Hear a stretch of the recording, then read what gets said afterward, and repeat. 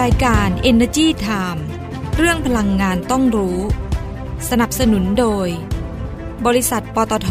สำรวจและผลิตปิโตรเลียมจำกัดมหาชนพลังความร่วมมือเพื่อพลังงานที่ยั่งยืนบริษัทบางจากคอร์ปอเรชั่นจำกัดมหาชนบริษัทบ้านปูจำกัดมหาชนผู้นำธุรกิจด้านพลังงานที่หลากหลายในระดับนานาชาติถ้าไม่เริ่มต้นค้นหาในวันนั้นคงไม่มีการค้นพบในวันนี้พบแหล่งพลังงานเพื่อคนไทยขับเคลื่อนเศรษฐกิจและทุกชีวิตให้เติบโตจะไปสุดขอบฟ้าด้วยพลังรวมใจเคียงคู่ไปถึงดวงดาวที่ฝันใฝ่เติบโตไปพร้อมกันก้าวไปกับทุกคนบริษัทปตท.สำรวจและผลิตปิโตรเลียมจำกัดมหาชนพลังความร่วมมือเพื่อพลังงานที่ยั่งยืนบางจากขับเร็วทุกไปให้เร็วให้แรงกว่าใครให้ใจร้อยไปทุกวันเปลี่ยนทุกคันให้แรงกว่าใคร20 SE Volt เท่านั้นปล่อยให้โลกหมุนช้าไปไม่ต้องให้ใครตามทันอัพเวลรถของเธอและฉันไม่แพ้ใครอัพเวลรถให้แรงเร้าใจบางจาก E20 S Evoสวัสดีค่ะขอต้อนรับทุกคนเลยนะคะเข้าสู่รายการ Energy Time ค่ะอยู่กับดิฉันดลฤดีชัยสมบัตินะคะค่ะดิฉันกัญญาเลยค่ะวัฒนะค่ะสวัสดีค่ะคุณกัญญาสวัสดีคุณดลฤดีค่ะแล้วก็สวัสดีท่านผู้ชมทุกท่านด้วยนะคะมาเจอกันอีกแล้วกับช่อง YouTube Energy Time ออนไลน์ของเรานะคะมีวักนิดนึงก็จะได้แบบว่าหายใจใช่ไหมแล้วก็เมื่อวานนี้เราเล่นเกมกันใน Facebook Live นะคะเพราะว่าเราแบบอยากให้มากดไลค์กดแชร์กด Subscribe ใน YouTube Channel ของ Energy Time ออนไลน์นะคะอยากให้มาติดตามในช่องทางนี้ด้วยแต่เป็นเทปเมื่อวานไหมคือเมื่อวานนี้เราไลฟ์สดไงท่านผู้ชมแชร์เทปเมื่อวานแล้วถ้าสมมติว่าถ้าแชร์ผิดแชร์เทปวันนี้ได้ไหมก็ได้แล้วไม่เป็นไรขอให้แชร์ YouTube ของเราไลค์แชร์ Subscribe มานะคะแล้วก็แคปหน้าม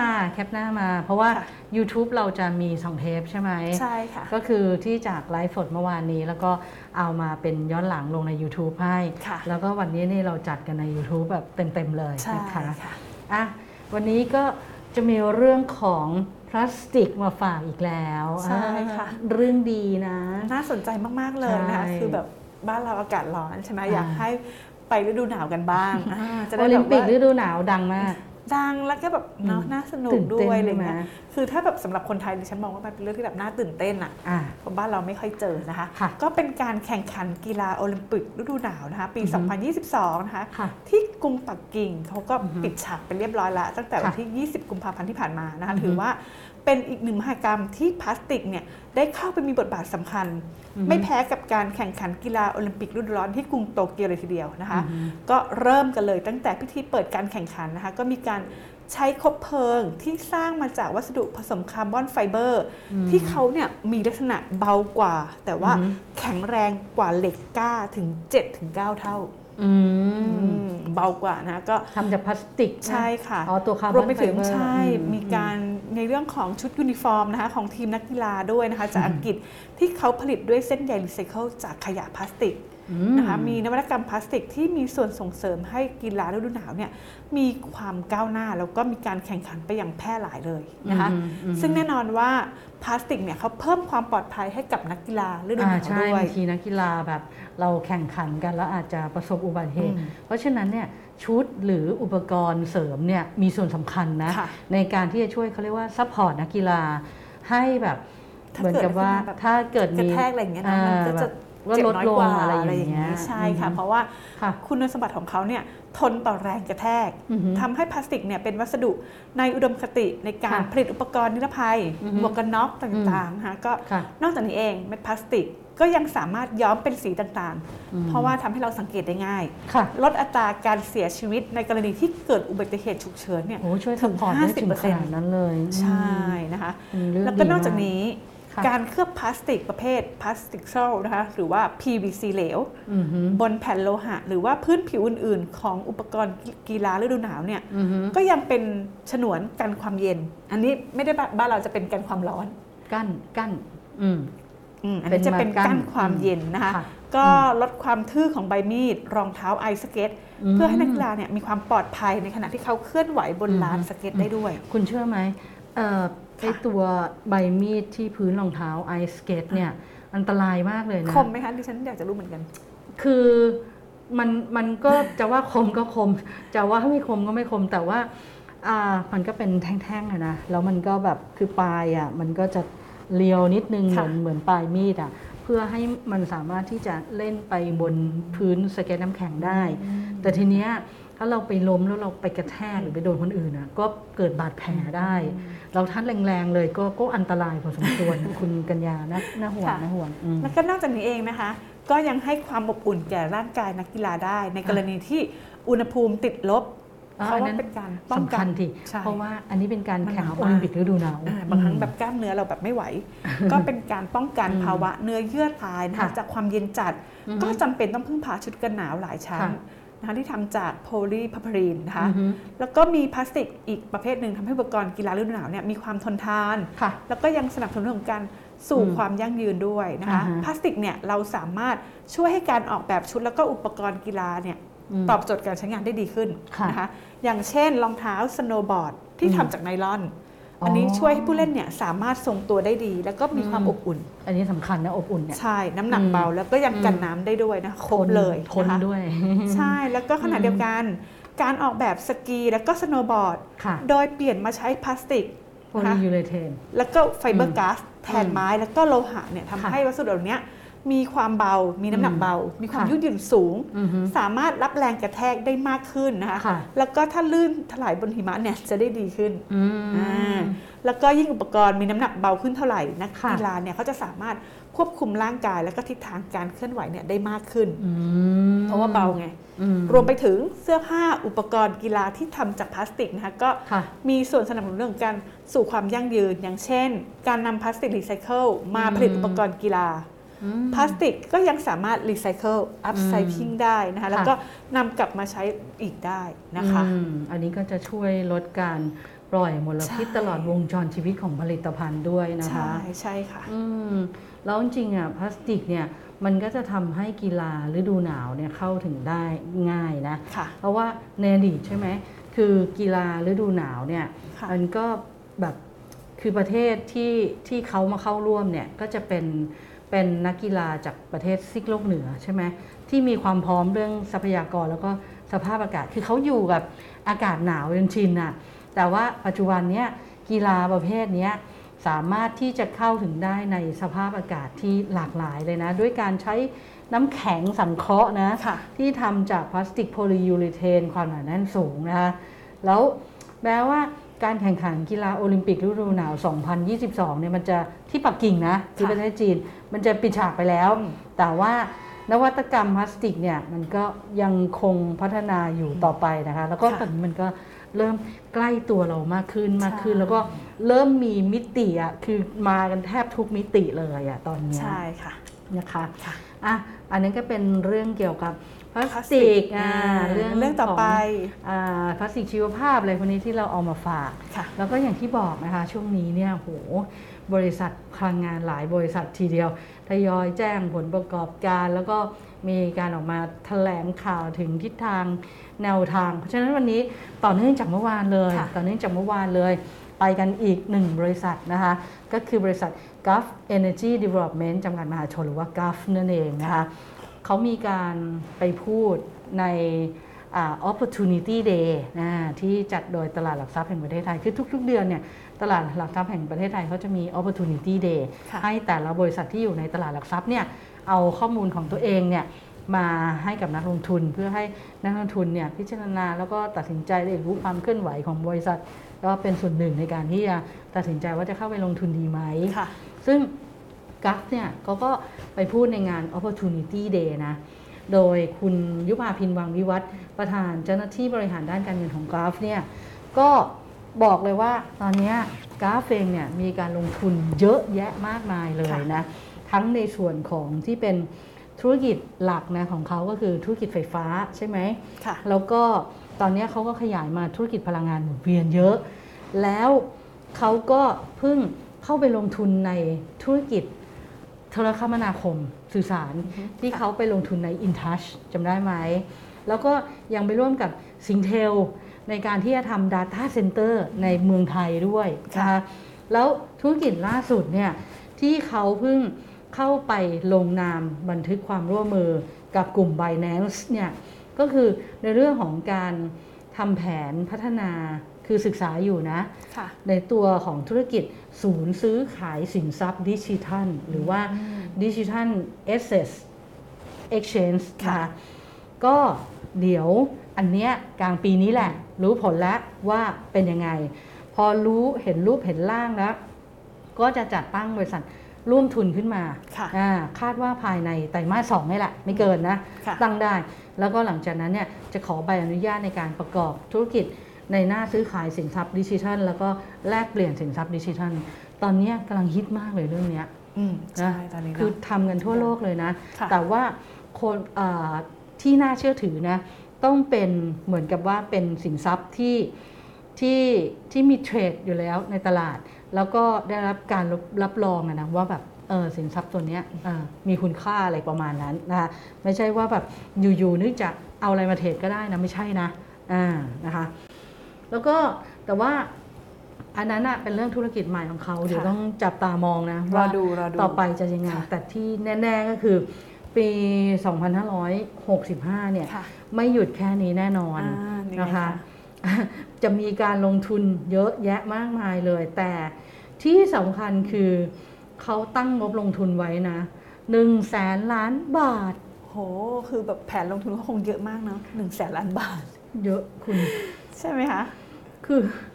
คือแผนลงทุนเขาเนี่ยปีนี้เขาจะต้องก่อสร้างโรงไฟฟ้า IPP อีก2โครงการนะก็คือมีการก่อสร้างโรงไฟฟ้า GSRC หน่วยที่1หน่วยที่2ไปแล้วเสร็จไปแล้วปีที่แล้วจ่ายไฟเข้าระบบแล้วปีนี้หน่วยที่3กับหน่วยที่4อีก 1,325 เมกะวัตต์เนี่ย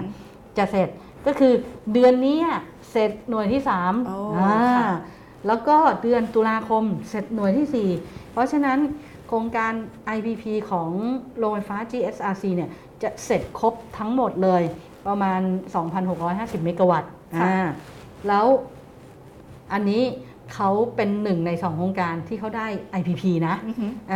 ส่วนอีกโครงการหนึ่งก็อยู่ระหว่างการก่อสร้างเดี๋ยวก็จะทยอย COD ให้ครบทั้งหมดนะคะคือเบ็ดเสร็จแล้วเขาได้มาประมาณ 5,000 เมกะวัตต์นะกลมๆนะแล้วก็หลังจากนั้นเนี่ยก็จะมีในเรื่องของโรงไฟฟ้าพลังงานลมในทะเลที่เวียดนามนะ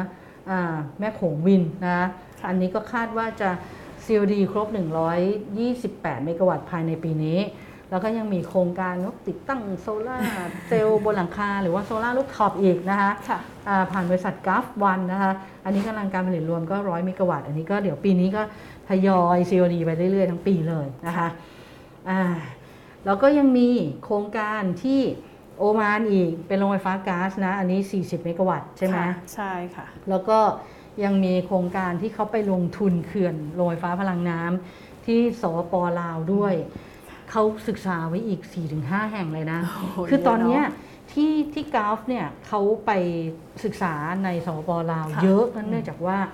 มันเป็นทิศทางไงว่าพลังงานสะอาดมันต้องมาซึ่งทุกบริษัทน้ำก็ต้นทุนไม่สูงเมื่อเทียบกับพลังน้ำก็เป็นพลังงานสะอาดเพราะฉะนั้นเขาก็เลยอยากจะขยายไปในทางด้านนี้เยอะๆนะคะด้านนี้เยอะๆเลยนั้นเขาก็เลยไปศึกษาเขื่อนในสปป.ลาวเนี่ยอีก 4-5 แห่งกำลังการผลิตก็ 2,000 ถึง 4,000 เมกะวัตต์เลยนะเยอะเนาะศักยภาพสูงมากก่อนหน้านี้คือมีการเซ็น MOU กับการไฟฟ้าฝ่ายผลิตแห่งประเทศไทยหรือกฟผ.ไปแล้วโครงการปากลายเดี๋ยวจะทยอยเข้ามาอีกมีโครงการอีกเขาได้เบื้องต้นเนี่ยเขาได้2โครงการแต่ว่า MOU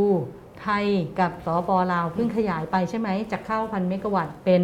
1,500 เมกะวัตต์ก็มีโอกาสเนาะในส่วนที่ขยายเนี่ยมีโอกาสที่อาจจะเพิ่มเข้ามาในลิสต์ได้อีกนะคะอันนั้นก็ต้องไปจับตาดูกันแล้วก็เดี๋ยวปีนี้เนี่ยจะมีการลงทุนในโครงการพลังงานหมุนเวียนค่อนข้างเยอะซึ่งเขามองหมดเลยนะในภูมิภาคนี้แล้วก็ใน ยุโรปในอเมริกามองหมดเลยเดี๋ยวเขาบอกว่าปีนี้เห็นดิวแน่ๆแต่ว่าอดใจนิดนึงก็เดี๋ยวจะทยอยประกาศออกมาเพราะว่าเขาลงทุนเยอะไงดูดิมีทั้งเรื่องสินทรัพย์ดิจิทัลมีทั้งเรื่องของโทรคมนาคมมีเรื่องของ Data Center ซึ่งล้วนแล้วแต่เป็นธุรกิจอนาคตทางนั้นเลยนะคะแล้วก็เดี๋ยวกำลังการผลิตติดตั้งเนี่ยก็น่าจะเพิ่มขึ้นเป็นประมาณสัก 15,000 เมกะวัตต์ภายในปี 2570 เพราะเดี๋ยวไม่ก็คือพอ IPP เข้ามามันจะเยอะไงเกือบเท่าตัวเลยเนาะเกือบเลยเนาะคือจากปีที่แล้วเนี่ยมีอยู่ประมาณเกือบ8,000 เมกะวัตต์ปีนี้จะเป็นประมาณ 9,500 เมกะวัตต์แล้วก็ปี 15,000 ใช่เกือบเท่าตัวเนาะค่ะต้องรอเห็นการเติบโตของกราฟนะคะคุณลงทุนเป็นแสนล้านเราต้องให้เขาละอีกบริษัทหนึ่งนี่ก็มีการเติบโตขยายธุรกิจต่อเนื่องเหมือนกันนั่นคือบริษัท IRPC จำกัดมหาชนนะคะโดยคุณชวริต ทิพวณิชนะคะประธานเจ้าหน้าที่บริหารและกรรมการผู้จัดการใหญ่บริษัท IRPC จำกัดมหาชนบอกว่า IRPC เองก็วางแผนลงทุน5ปีนะคะคือปี 2565ไปจนถึงปี 2569 นะคะวงเงินรวมก็ 41,350 ล้านบาทนะคะก็ใช้ในการซื้อกิจการหรือว่าการควบรวมกิจการนะคะ 14,000 ล้านบาทแล้วก็ยังมีซื้อเลยซื้อเลยง่ายนะคะแล้วก็มีโครงการปรับปรุงประสิทธิภาพโรงกลั่นแล้วก็ปรับปรุงคุณภาพน้ำมันดีเซลตามมาตรฐานยูโร 5 นะคะ 10,000 ล้านบาทนะคะ UCF นะโครงการนี้ใช่ที่เหลือก็ไปใช้ในโครงการอื่นๆของ IRPC ปรับปรุงประสิทธิภาพดำเนินงานอะไรก็ว่าไปแล้วก็พัฒนาเรื่องของเม็ดพลาสติกเกรดพิเศษหรือว่า specialty นะอันนี้ก็ต้องมาทางนี้เหมือนกันนะมันเป็นเทรนเนาะคือถ้าเราไม่มาเนี่ยเราอาจจะตามไม่ทันตกเทรนอะไรอย่างนี้ใช่เขาก็มีกลยุทธ์3ด้านนะคะstrengthen the core นะคะ steering the growth แล้วก็ sustaining the future ก็เป็นการเติบโตเนาะจากกลุ่มธุรกิจในปัจจุบันนะคะแล้วก็เป็นการสร้างธุรกิจใหม่ต่อยอดในธุรกิจข้างเคียงนะคะเป็นการสร้างความเข้มแข็งแข็งแกร่งภายในแล้วก็ต่อยอดไปข้างนอกตอนนี้เขามีธุรกิจปิโตรเลียมใช่ไหมปิโตรเคมีแล้วก็ที่เพิ่มเข้ามาเนี่ยก็คือที่เขาไปลงทุนเรื่องของหน้ากากอนามัยอะทำไอตัวเมลโบนอะไอผ้าไม่ถักไม่ทออะที่หลายๆคนของเราเนาะได้ไปแล้วนี่ไงคนดิฉันใส่อยู่ใช่เพราะว่าแฟนรายการของเราได้ไปแล้วแล้วได้ไปแล้วที่เรามาแจกแบบว่าเทปแรกๆเลยใช่คือดิฉันยังใส่อยู่จนทุกวันนี้นะคะคือมันดีมากเพราะว่ามันกัน PM 2.5 ด้วยนะคะแล้วก็กันอะไรหลายอย่างนะคือตอนนี้เราก็ต้องใช้อะไรที่คุณภาพดีๆหน่อยเนาะเกี่ยวกับโควิด -19 เพราะว่าดูแลตัวเองมันติดกันเยอะอะจนตอนนี้ดิฉันไม่ดูยอดติดแล้วนะคือตอนนี้ขอป้องกันตัวเองให้เป็นโรคประจำถิ่นแล้วก็คือแบบดูแลตัวเองเพราะตอนนี้ถ้าไปหาหมอก็คือเขาก็จะให้ยากลับมารักษาตัวเองแล้วถ้าไม่ได้เป็นเจอจ่ายจบเจอจ่ายแจกยาไงจบเมื่อก่อนจบคือให้ตังค์อันนั้นคือประกันภัยไม่นี่คือจบค่ะก็คือให้ยาแล้วก็จบเนาะโอเคแล้วก็ส่วนในปี 2565 นะคะก็ใช้เงินลงทุนประมาณ 20,000 ล้านบาทนะคะก็เป็นการลงทุนนะคะใน M&A เนี่ย 9,000 ล้านบาทนะคะก็จะมีโครงการ UCF อีก 2,000 กว่าล้านบาทนะที่เหลือก็เป็นโครงการอื่นๆที่เราพูดไปเนาะแล้วก็ยังมีแผนนะคะที่จะปิดซ่อมบำรุงโรงกลั่นก็ประมาณสักเดือนตุลาคมถึงเดือนพฤศจิกายนนะคะก็ประมาณสัก1เดือนนะคะก็อาจจะทำให้ค่าการกันขอโทษค่ะอัตราการกันนะคะในตอนนี้ปีนี้เฉลี่ยที่ประมาณ 180,000 บาร์เรลนะคะแล้วก็ IRPC ก็ยังตามเทรนด์อีกเรื่องหนึ่งต้องไปไม่ไปไม่ได้ใช่เขาก็ตั้งเป้านะคะที่จะลดการปล่อยก๊าซเรือนกระจกนะคะลง 20% ในปี 2573แล้วก็มุ่งไปสู่องค์กร Net Zero Emission ด้วยนะคะก็มีการเพิ่มประสิทธิภาพจากการใช้พลังงานสะอาดมากขึ้นนะคะก็อย่างเช่นโครงการ Floating Solar นะคะแล้วก็มีโครงการโซลาร์ฟาร์มต่างๆของ IRPC ที่จังหวัดระยองนะคะจัดเต็มเหมือนกันนะ IRPC จัดเต็มแล้วก็รอปตท.เนาะว่าจะลงทุน EV หรือเปล่าเอาพื้นที่นี่รอไว้แล้วรอพื้นที่ IRPC เขาเหลือเยอะเนาะที่ดินเขาเยอะมากที่ดินเขาเยอะมากเพราะฉะนั้นต้องใช้ให้เป็นประโยชน์นะคะไปอีกหนึ่งบริษัทนะคะบริษัทปตท.สำรวจและผลิตปิโตรเลียมจำกัดมหาชนเนี่ยก็เขาได้เข้าไปลงทุนนะคะในโครงการซาจาออนชอร์แอเรีย 4 นะคะที่ประเทศสหรัฐอาหรับ เอมิเรตส์เนี่ยเรียบร้อยแล้วนะคะก็คือก่อนหน้านี้ก็มีการอนุมัติมาใช่ไหมให้ไปลงนามในสัญญาซื้อขายสิทธิ์เนี่ยในการที่เข้าซื้อสัดส่วนลงทุนเนี่ย 25% ในโครงการนี้นะผ่านบริษัท EMI Saja BV นะคะแล้วก็โดยใช้บริษัทลูกเนี่ยเข้าไปลงทุนก็ทำอะไรเสร็จสับเรียบร้อยแล้วตั้งแต่วันที่1 มีนาคมที่ผ่านมานะคะเราไปต่อกันที่บริษัทไทยโซล่าเอเนอร์จีจำกัดมหาชน TSE นะคะก็มีการเปิดเผยมานะคะว่าที่ประชุมคณะกรรมการบริษัทนะคะก็มีมติอนุมัติให้จำหน่ายเงินลงทุนนะคะในโรงไฟฟ้าพลังงานแสงอาทิตย์นะคะที่ตั้งอยู่ประเทศญี่ปุ่นโครงการฮานามิสึกินะคะขนาดกำลังการติดตั้งเนี่ยก็18 กับ 13 เมกะวัตต์นะคะให้กับผู้ประกอบการธุรกิจที่โรงไฟฟ้าในญี่ปุ่นเองนะคะเป็นการขายเงินลงทุนทั้ง 100% เลยนะคะมูลค่าโครงการ2โครงการเนี่ยก็ประมาณ603 ล้านบาทนะคะแล้วก็อีกหนึ่งบริษัทนะที่ชอบเข้าไปลงทุนแล้วก็มาขายธุรกิจโรงไฟฟ้าเนี่ยคือแบบเหมือนไปซื้อแล้วก็ทำให้ดีแล้วก็มาขายได้กำไรเนาะใช่บวกพรีเมียมอะไรเงี้ยแต่เขาเก่งนะคือเขาไปซื้อก่อนคนอื่นได้อะแล้วมาพัฒนาแล้วก็ขายโครงการก็คือบริษัท Eastern Power Group นะหรือว่า EP นั่นเองนะคะก็ปี 2564กำไรดีทีเดียว 1,200 ล้านบาทนะคะแต่ว่าเขาไม่ได้มีธุรกิจโรงไฟฟ้าอย่างเดียวเขามีธุรกิจสิ่งพิมพ์และบรรจุภัณฑ์ด้วยนะคะแต่ว่าธุรกิจจากการขายโรงไฟฟ้าเนี่ยก็ดีทำให้รายได้ดีนะคะปีที่แล้วก็ขายไป2 แห่งนะคะ บริษัทนี้เขาชัดเจนนะคุณกัญญาว่าเขาเข้าไปลงทุนเนี่ยพัฒนาไปถึงระดับหนึ่งแล้วอ่ะเขาก็จะขายโรงไฟฟ้าออกมาแล้วนั่นแบบมีกำไรอะไรอย่างเงี้ยส่วนต่างใช่แต่ว่าโรงไฟฟ้าที่เขาเข้าไปลงทุนดีนะแล้วก็อย่างปีนี้เขาก็เดี๋ยวขยายการลงทุนเพิ่มอีกนะแล้วก็มีโครงการที่เตรียมพร้อมจะทยอยจ่ายไฟฟ้าเชิงพาณิชย์หรือว่า COD คือส่วนใหญ่ที่เขาเข้าไปลงทุนคือเขาเข้าไปลงทุนตอนกำลังพัฒนาอยู่พอเริ่ม COD ไปแล้วระยะหนึ่งเนี่ยเขาบัตรจะขายออกมาแล้วตอนนั้นจะกำไรดีไงคุณกัญญาก็เดี๋ยวปีนี้จะมี COD ของโครงการโรงไฟฟ้าพลังงานลมนะอันนี้ก็100 เมกะวัตต์นะคะแล้วก็อันนี้จะไตรมาส1นะจะออกมา1เฟสแล้วก็อีก60 เมกะวัตต์เนี่ยเดือนพฤษภาคมก็จะ COD ได้แล้วก็ส่วนแผนการลงทุนโรงไฟฟ้าก๊าซธรรมชาติที่เวียดนามกำลังการผลิต 1,500 เมกะวัตต์นะคือเวียดนามนี่ต้องการ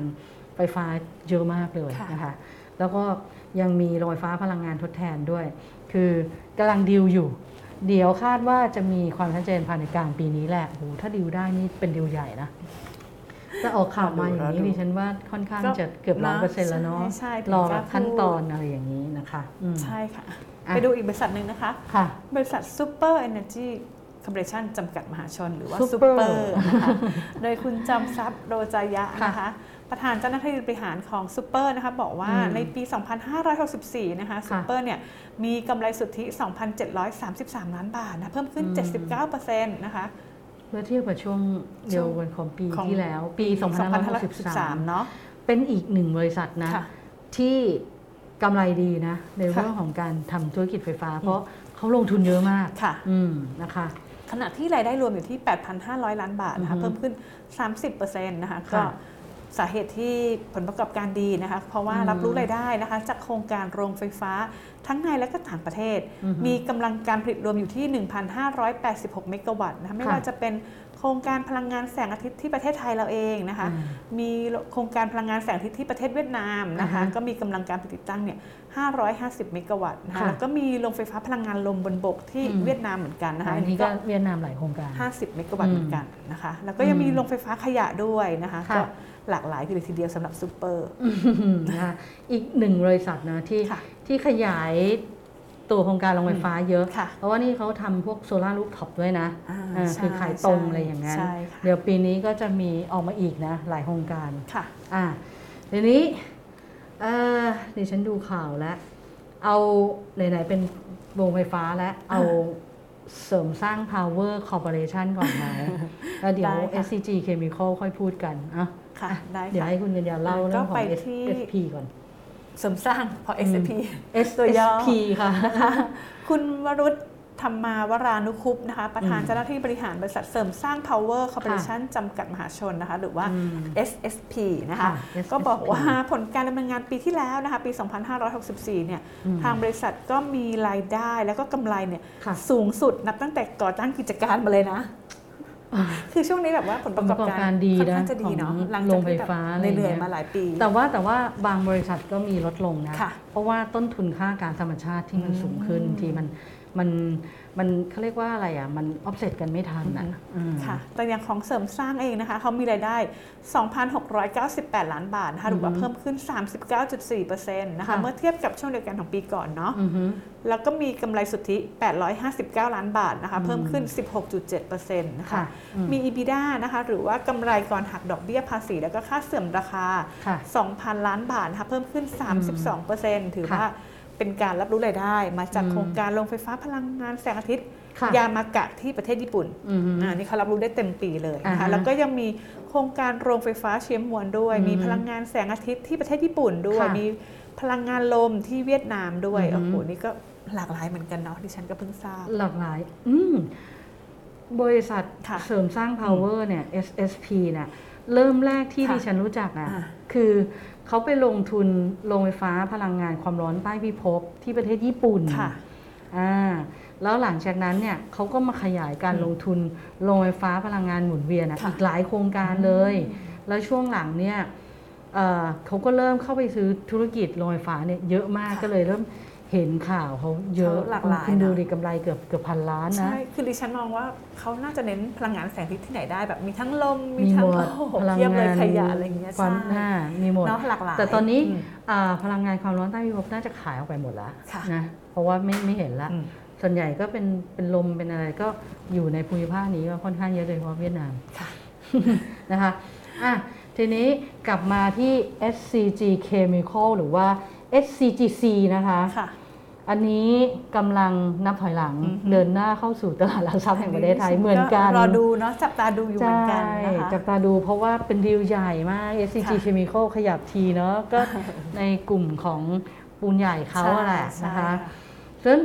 ก่อนจะไปเข้าตลาดเขาขอปรับทุกอย่างให้มันดีที่สุดเพอร์เฟกต์ที่สุดก่อนนะคะโดยคุณธนวงศ์อารีรัชกุลประธานเจ้าหน้าที่บริหารและกรรมการผู้จัดการใหญ่ของ SCG Chemical เนี่ยก็บอกว่าจะเดินหน้าสู่ธุรกิจเคมีภัณฑ์เพื่อความยั่งยืนนะคะแล้วก็ดำเนินธุรกิจเนี่ยให้สอดคล้องกับแนวคิด ESG อันนี้แบบบริษัทใหญ่มาหมดเลยแล้วก็ตอบโจทย์เป้าหมายการพัฒนาที่ยั่งยืนหรือ SDGs ด้วยนะคะมีการปรับภาพลักษณ์แบรนด์ใหม่นะคะหลังจากที่เริ่มศึกษาแล้วก็เตรียมการเข้าจดทะเบียนในตลาดหลักทรัพย์แห่งประเทศไทยนะคะเปลี่ยนเลยเปลี่ยนเขาเรียกว่าอะไรโลโก้เปลี่ยนโลโก้เลยนะสัญลักษณ์รูปแบบใหม่ของบริษัทเนี่ยคือจะออกแบบมาเป็นใบไม้หกเหลี่ยมคือถ้าไปดูในเว็บไซต์เราจะเห็นเพราะว่าเราเอาข่าวนี้ลงในเว็บไซต์ energytimeonline.com แล้วก็www.thainews-online.com ด้วยนะคือถ้าอยากเห็นตัวโลโก้เดี๋ยวในเทปนี้เราก็มีเนี่ยขึ้นให้ดูแต่ว่าถ้าอยากเห็นเต็มๆเข้าไปดูในเว็บด้วยนะอย่างแบบว่าดูรายละเอียดช่วยกันสนับสนุนกันหน่อยเข้าไป engage กันเยอะๆนะคะก็อันนี้แหละเขาเตรียมการนะสำหรับการที่เขาเนี่ยจะมุ่งไปสู่การเป็นผู้นำธุรกิจเคมีภัณฑ์ครบวงจรเพื่อความยั่งยืนเพราะว่าจริงๆตัว SCG Chemical เนี่ยคุณรู้ไหมเริ่มดำเนินธุรกิจตั้งแต่ปีไหนปี 2526 คุณเพิ่งเกิดได้ปีเดียวเองคุณเพิ่งเกิดเลยคุณเพิ่งเกิดเลยนะคะนะคะเพราะฉะนั้นเนี่ยเขาก็มีความเชี่ยวชาญในเรื่องของการดำเนินธุรกิจเคมีภัณฑ์แบบครบวงจรคือเขามีหมดเลยตั้งแต่ต้นน้ำกลางน้ำจนถึงปลายน้ำนะคะแล้วมีตัวพลาสติกเนี่ยหลักๆ3ประเภทก็จะมีโพลีเอทิลีนก็คือพวก PE นั่นแหละนะคะแล้วก็มีโพลีโพรพิลีนหรือว่า PP แล้วก็มีโพลีไวนิลคลอไรด์หรือว่า PVC นึกไม่ออกก็เอาเบสิกไปก่อนถุงถังกะละมังหรือท่อเทอร์อะไรต่างๆเหล่านี้แต่ว่าช่วงหลังๆเนี่ยคือผลิตภัณฑ์มันมีการพัฒนากระบวนการมันมีการดำเนินงานให้มันมีความสะอาดมากขึ้นนะคะแล้วก็ ใช้วัสดุที่เป็นมิตรกับสิ่งแวดล้อมนะคะเพราะตอนนี้มันเน้นแล้วก็การผลิตเนี่ยมันจะเป็นการสร้างสินค้ามูลค่าเพิ่มสูงมากขึ้นหรือว่าพวก high value added คือเมื่อก่อนเราก็จะทำผลิตภัณฑ์แบบพื้นๆอะไรเงี้ยแต่ช่วงหลังเนี่ยคือผลิตภัณฑ์พลาสติกอ่ะจะต้องทนทานมากขึ้นแข็งแรงมากขึ้นดูสวยงามมากขึ้นแล้วก็เป็นมิตรต่อสิ่งแวดล้อมด้วยใช่เพราะฉะนั้นเราจะเห็นเลยเนี่ยช่วงหลังๆอ่ะพลาสติกจะแตกยากนะเมื่อก่อนขันขืนกระมังเลยนี่แตกง่ายมากแบบโดนแดดเนี่ยกรอบหมดแล้วสมัยเนี้ยเริ่มรู้สึกว่ามันทนทานมากขึ้นนะคะแล้วมันก็มีน้ำหนักเบามากขึ้นมีความยืดหยุ่นมากขึ้นเพราะฉะนั้นเนี่ยบริษัทพลาสติกหรือปิโตรเคมีหรือเคมีภัณฑ์เนี่ยเขาจะมาแนวนี้กันหมดเลยนะแล้วก็บางบริษัทเนี่ยประกาศยกเลิกพวกซิงเกิลยูสอ่ะหรือว่าพลาสติกใช้ครั้งเดียวนะพวกถุงพวกอะไรอย่างเงี้ยเห็นป่ะนะแล้วว่าจะไม่ผลิตพวกนี้แต่ว่ามีคนถามดิฉันนะว่าแบบเฮ้ยแล้วโรงงานที่ไปซื้อเม็ดพวกนี้ไปผลิตขึ้นรูปทำยังไงเขาก็ตายดิไม่ตายนะเพราะว่าอะไรรู้ไหมเพราะว่าอย่างบริษัทอย่าง SCGC อย่างเงี้ยหรือแม้กระทั่ง PTT Global Chemical จำกัดมหาชนอย่าง GC เงี้ยหรือ IRPC อย่างเงี้ยที่เป็นผู้ผลิตเม็ดพลาสติกพวก TPI อะไรพวกนี้นะเขามีการไปคุยกับลูกค้านะว่าปรับวิธีการทำงานเนี่ยเป็นอย่างเงี้ยแล้วได้ผลิตภัณฑ์ใหม่แล้วเอาเม็ดประเภทนี้ไปใช้ทำผลิตภัณฑ์ได้ต่อเนื่องเหมือนเดิมเพราะฉะนั้นเนี่ยคือช่วงหลายปีที่ผ่านมาเนี่ย SCGG ก็จะทำอะไรประมาณแบบนี้เยอะแล้วก็มีการขยายการลงทุนทั้งในประเทศไทยแล้วก็ในอาเซียนด้วยนะคะที่เข้าไปลงทุน PT Chandra Asri Petrochemical ที่อินโดนีเซียไงอันนี้ก็จะเป็นปิโตรเคมีครบวงจรในอินโดนีเซียอีกแห่งหนึ่งนะจากก่อนหน้านี้ที่เขาไปลงทุนที่เวียดนามไอตัวโครงการลองซอนอ่ะโอ้โหแล้วก็แบบกว่าจะฝ่าฟันมาได้ถึงวันนี้คือมันมีการเปลี่ยนผู้ถือหุ้นมีการอะไรอย่างเงี้ยก็ทุกครั้งที่เจอเนี่ยก็จะถามว่ายังเดินหน้าต่อไหมซึ่ง SCGC ก็ยึดมั่นนะว่าเดินหน้าต่อแล้วมาจนถึงวันนี้เนี่ยก็มาเกือบจะเรียบร้อยแล้วนะลองซอนเราเนี่ยนะคะเพราะฉะนั้นก็รอดูนะเดี๋ยวเป็นอีกหนึ่งบริษัทนะคะที่จะเข้าจดทะเบียนในตลาดหลักทรัพย์นะคะก็รอติดตามกันต่อไปเนาะแล้วก็ล่าสุดค่ะทางบริษัทปตท.สำรวจและผลิตปิโตรเลียมจำกัดมหาชนหรือว่าปตท.สผ.นะคะเขาก็เตรียมเป็นเจ้าภาพจัดงานประชุมเทคโนโลยีปิโตรเลียมนานาชาติหรือว่า IPTC นะคะ International Petroleum Technology Conference นะคะซึ่งจะจัดขึ้นในปีหน้าหลายท่านบอกว่าจะจัดปีหน้าทำไมเราต้องเตรียมตัวไงงานจะได้แบบอลังการจะได้ไม่น้อยหน้าประเทศอื่นๆนะคะเพราะว่านับเป็นการเป็นเจ้าภาพการจัดงานครั้งนี้เป็นครั้งที่3นะคะ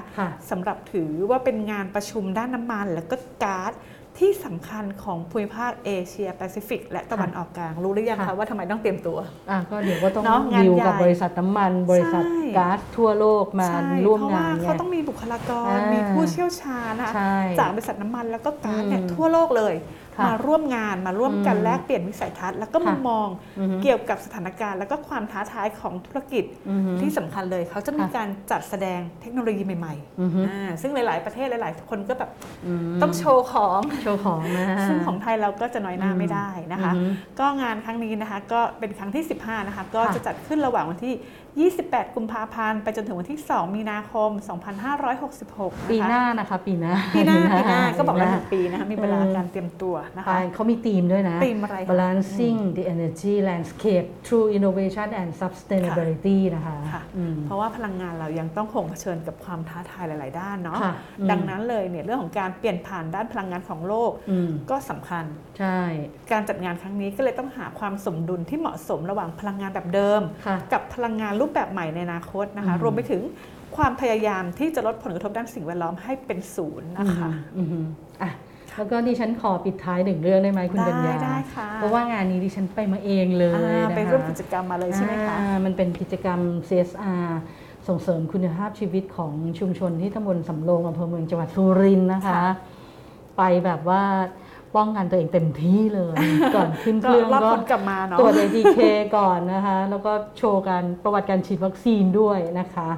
โดยบริษัท PTG Energy จำกัดมหาชนหรือว่า PTG นะคะเขาก็ไปทำโครงการ ค่ายอาสา PT ทำจริงไม่ทิ้งกันเพื่อที่จะสร้างสรรค์กิจกรรมที่เป็นสาธารณประโยชน์ต่อชุมชนสังคมแล้วก็สิ่งแวดล้อมเพื่อให้ทุกชุมชนเนี่ยอยู่ดีมีสุขนะคะอันนี้เป็นคอนเซปต์ของเขาเลยนะคะแล้วก็ครั้งนี้เนี่ยคือ PTG เนี่ยเขาก็ไปลงพื้นที่นะที่จังหวัดสุรินทร์นะคะคือจังหวัดที่เขาจะทำ CSR ของ PTG เนี่ยจะต้องเป็นจังหวัดที่เขามีธุรกิจทำธุรกิจอยู่อย่างเช่นพวกคลังน้ำมันหรืออะไรแบบนี้ซึ่งที่สุรินทร์เนี่ยก็จะมีคลังน้ำมันของ PT อยู่เพราะนั้นก็ไปทำ CSR ในพื้นที่นะคะที่เขาลงทุนอยู่ซึ่งมาสุรินทร์ครั้งนี้เนี่ยก็คือไปสนับสนุนนะคะในเรื่องของการพัฒนาคุณภาพการศึกษาคุณสุขภาพของอนามัยด้วยนะคะที่ดิฉันเห็นก็คือมีการไปแจกทุนให้กับนักเรียนนะคะแล้วก็มีการแจกแว่นตาให้กับคือตรวจวัดสายตาแล้วตัดแว่นให้กับคนเฒ่าคนแก่ซึ่งแบบมากันเยอะมากบางทีแบบท่านมากันเนี่ยคือแบบอยู่ห่างไกลเนาะคุณกัญญาพอห่างไกลปุ๊บบางทีการเดินทางไปทำแว่นหรืออะไรมันลำบากนะคะก็แล้วก็ไปพัฒนาในเรื่องของความเป็นอยู่ของคนในชุมชนด้วยนะคะแล้วแถมยังมีการไปปลูกต้นไม้เพิ่มพื้นที่สีเขียวด้วยในพื้นที่ตำบลสำโรงอำเภอเมืองจังหวัดสุรินทร์นะคะแต่ว่ากิจกรรมวันนั้นน่ารักมากก็ไปจัดกันที่โรงเรียนบ้านประสิทธิ์ธนูโอ้เป็นอะไรเนี่ยตำบลสำโรงอำเภอเมืองจังหวัดสุรินทร์นะคะเพื่อให้เยาวชนแล้วก็ผู้อาศัยทั้ง15ชุมชนเนี่ยได้รับประโยชน์จากการกิจกรรมนี้มากันเยอะทีเดียวนะคะเยอะกันมากๆเลยสนุกเลยร้อนด้วย แต่ว่าร้อนตอนกลางวันนะตอนเช้าอากาศดีคุณกัญญานะคะก็ไปมอบหลายอย่างเลยทุนการศึกษาอุปกรณ์การกีฬาอุปกรณ์การเรียนการสอนแล้วตอนนี้ที่สำคัญนะพวกกล่องปฐมพยาบาลอะไรอย่างเงี้ยนะคะก็วันนี้อัดแน่นอีกเช่นเดิมเป็นอิ่มนะคะก็เดี๋ยววันจันทร์กลับมาเจอกันอีกครั้งหนึ่งเนาะในไลฟ์สดของ Energy Time ทางแฟนเพจ Energy Time ออนไลน์นะคะวันนี้ลาทุกท่านไปก่อนนะคะสวัสดีค่ะถ้าไม่เริ่มต้นค้นหาในวันนั้นคงไม่มีการค้นพบในวันนี้พบแหล่งพลังงานเพื่อคนไทยขับเคลื่อนเศรษฐกิจและทุกชีวิตให้เติบโตจะไปสุดขอบฟ้าด้วยพลังดวงใจเคียงคู่ไปถึงดวงดาวที่ฝันใฝ่เติบโตไปพร้อมกันก้าวไปกับทุกคนบริษัทปตท.สำรวจและผลิตปิโตรเลียมจำกัดมหาชนพลังความร่วมมือเพื่อพลังงานที่ยั่งยืนบางจากขับเร็วทุกไปให้เร็วให้แรงกว่าใครให้ใจร้ายไปทุกวันเปลี่ยนทุกคันให้แรงกว่าใคร20 SE Volt เท่านั้นปล่อยให้โลกหมุนช้าไปไม่ต้องให้ใครตามทันอัพเวลรถของเธอและฉันไม่แพ้ใครอัพเวลรถให้แรงเร้าใจบางจาก E20 S Evoรายการ Energy Time เรื่องพลังงานต้องรู้สนับสนุนโดยบริษัทปตท.สำรวจและผลิตปิโตรเลียมจำกัดมหาชนพลังความร่วมมือเพื่อพลังงานที่ยั่งยืนบริษัทบางจากคอร์ปอเรชั่นจำกัดมหาชนบริษัทบ้านปูจำกัดมหาชนผู้นำธุรกิจด้านพลังงานที่หลากหลายในระดับนานาชาติ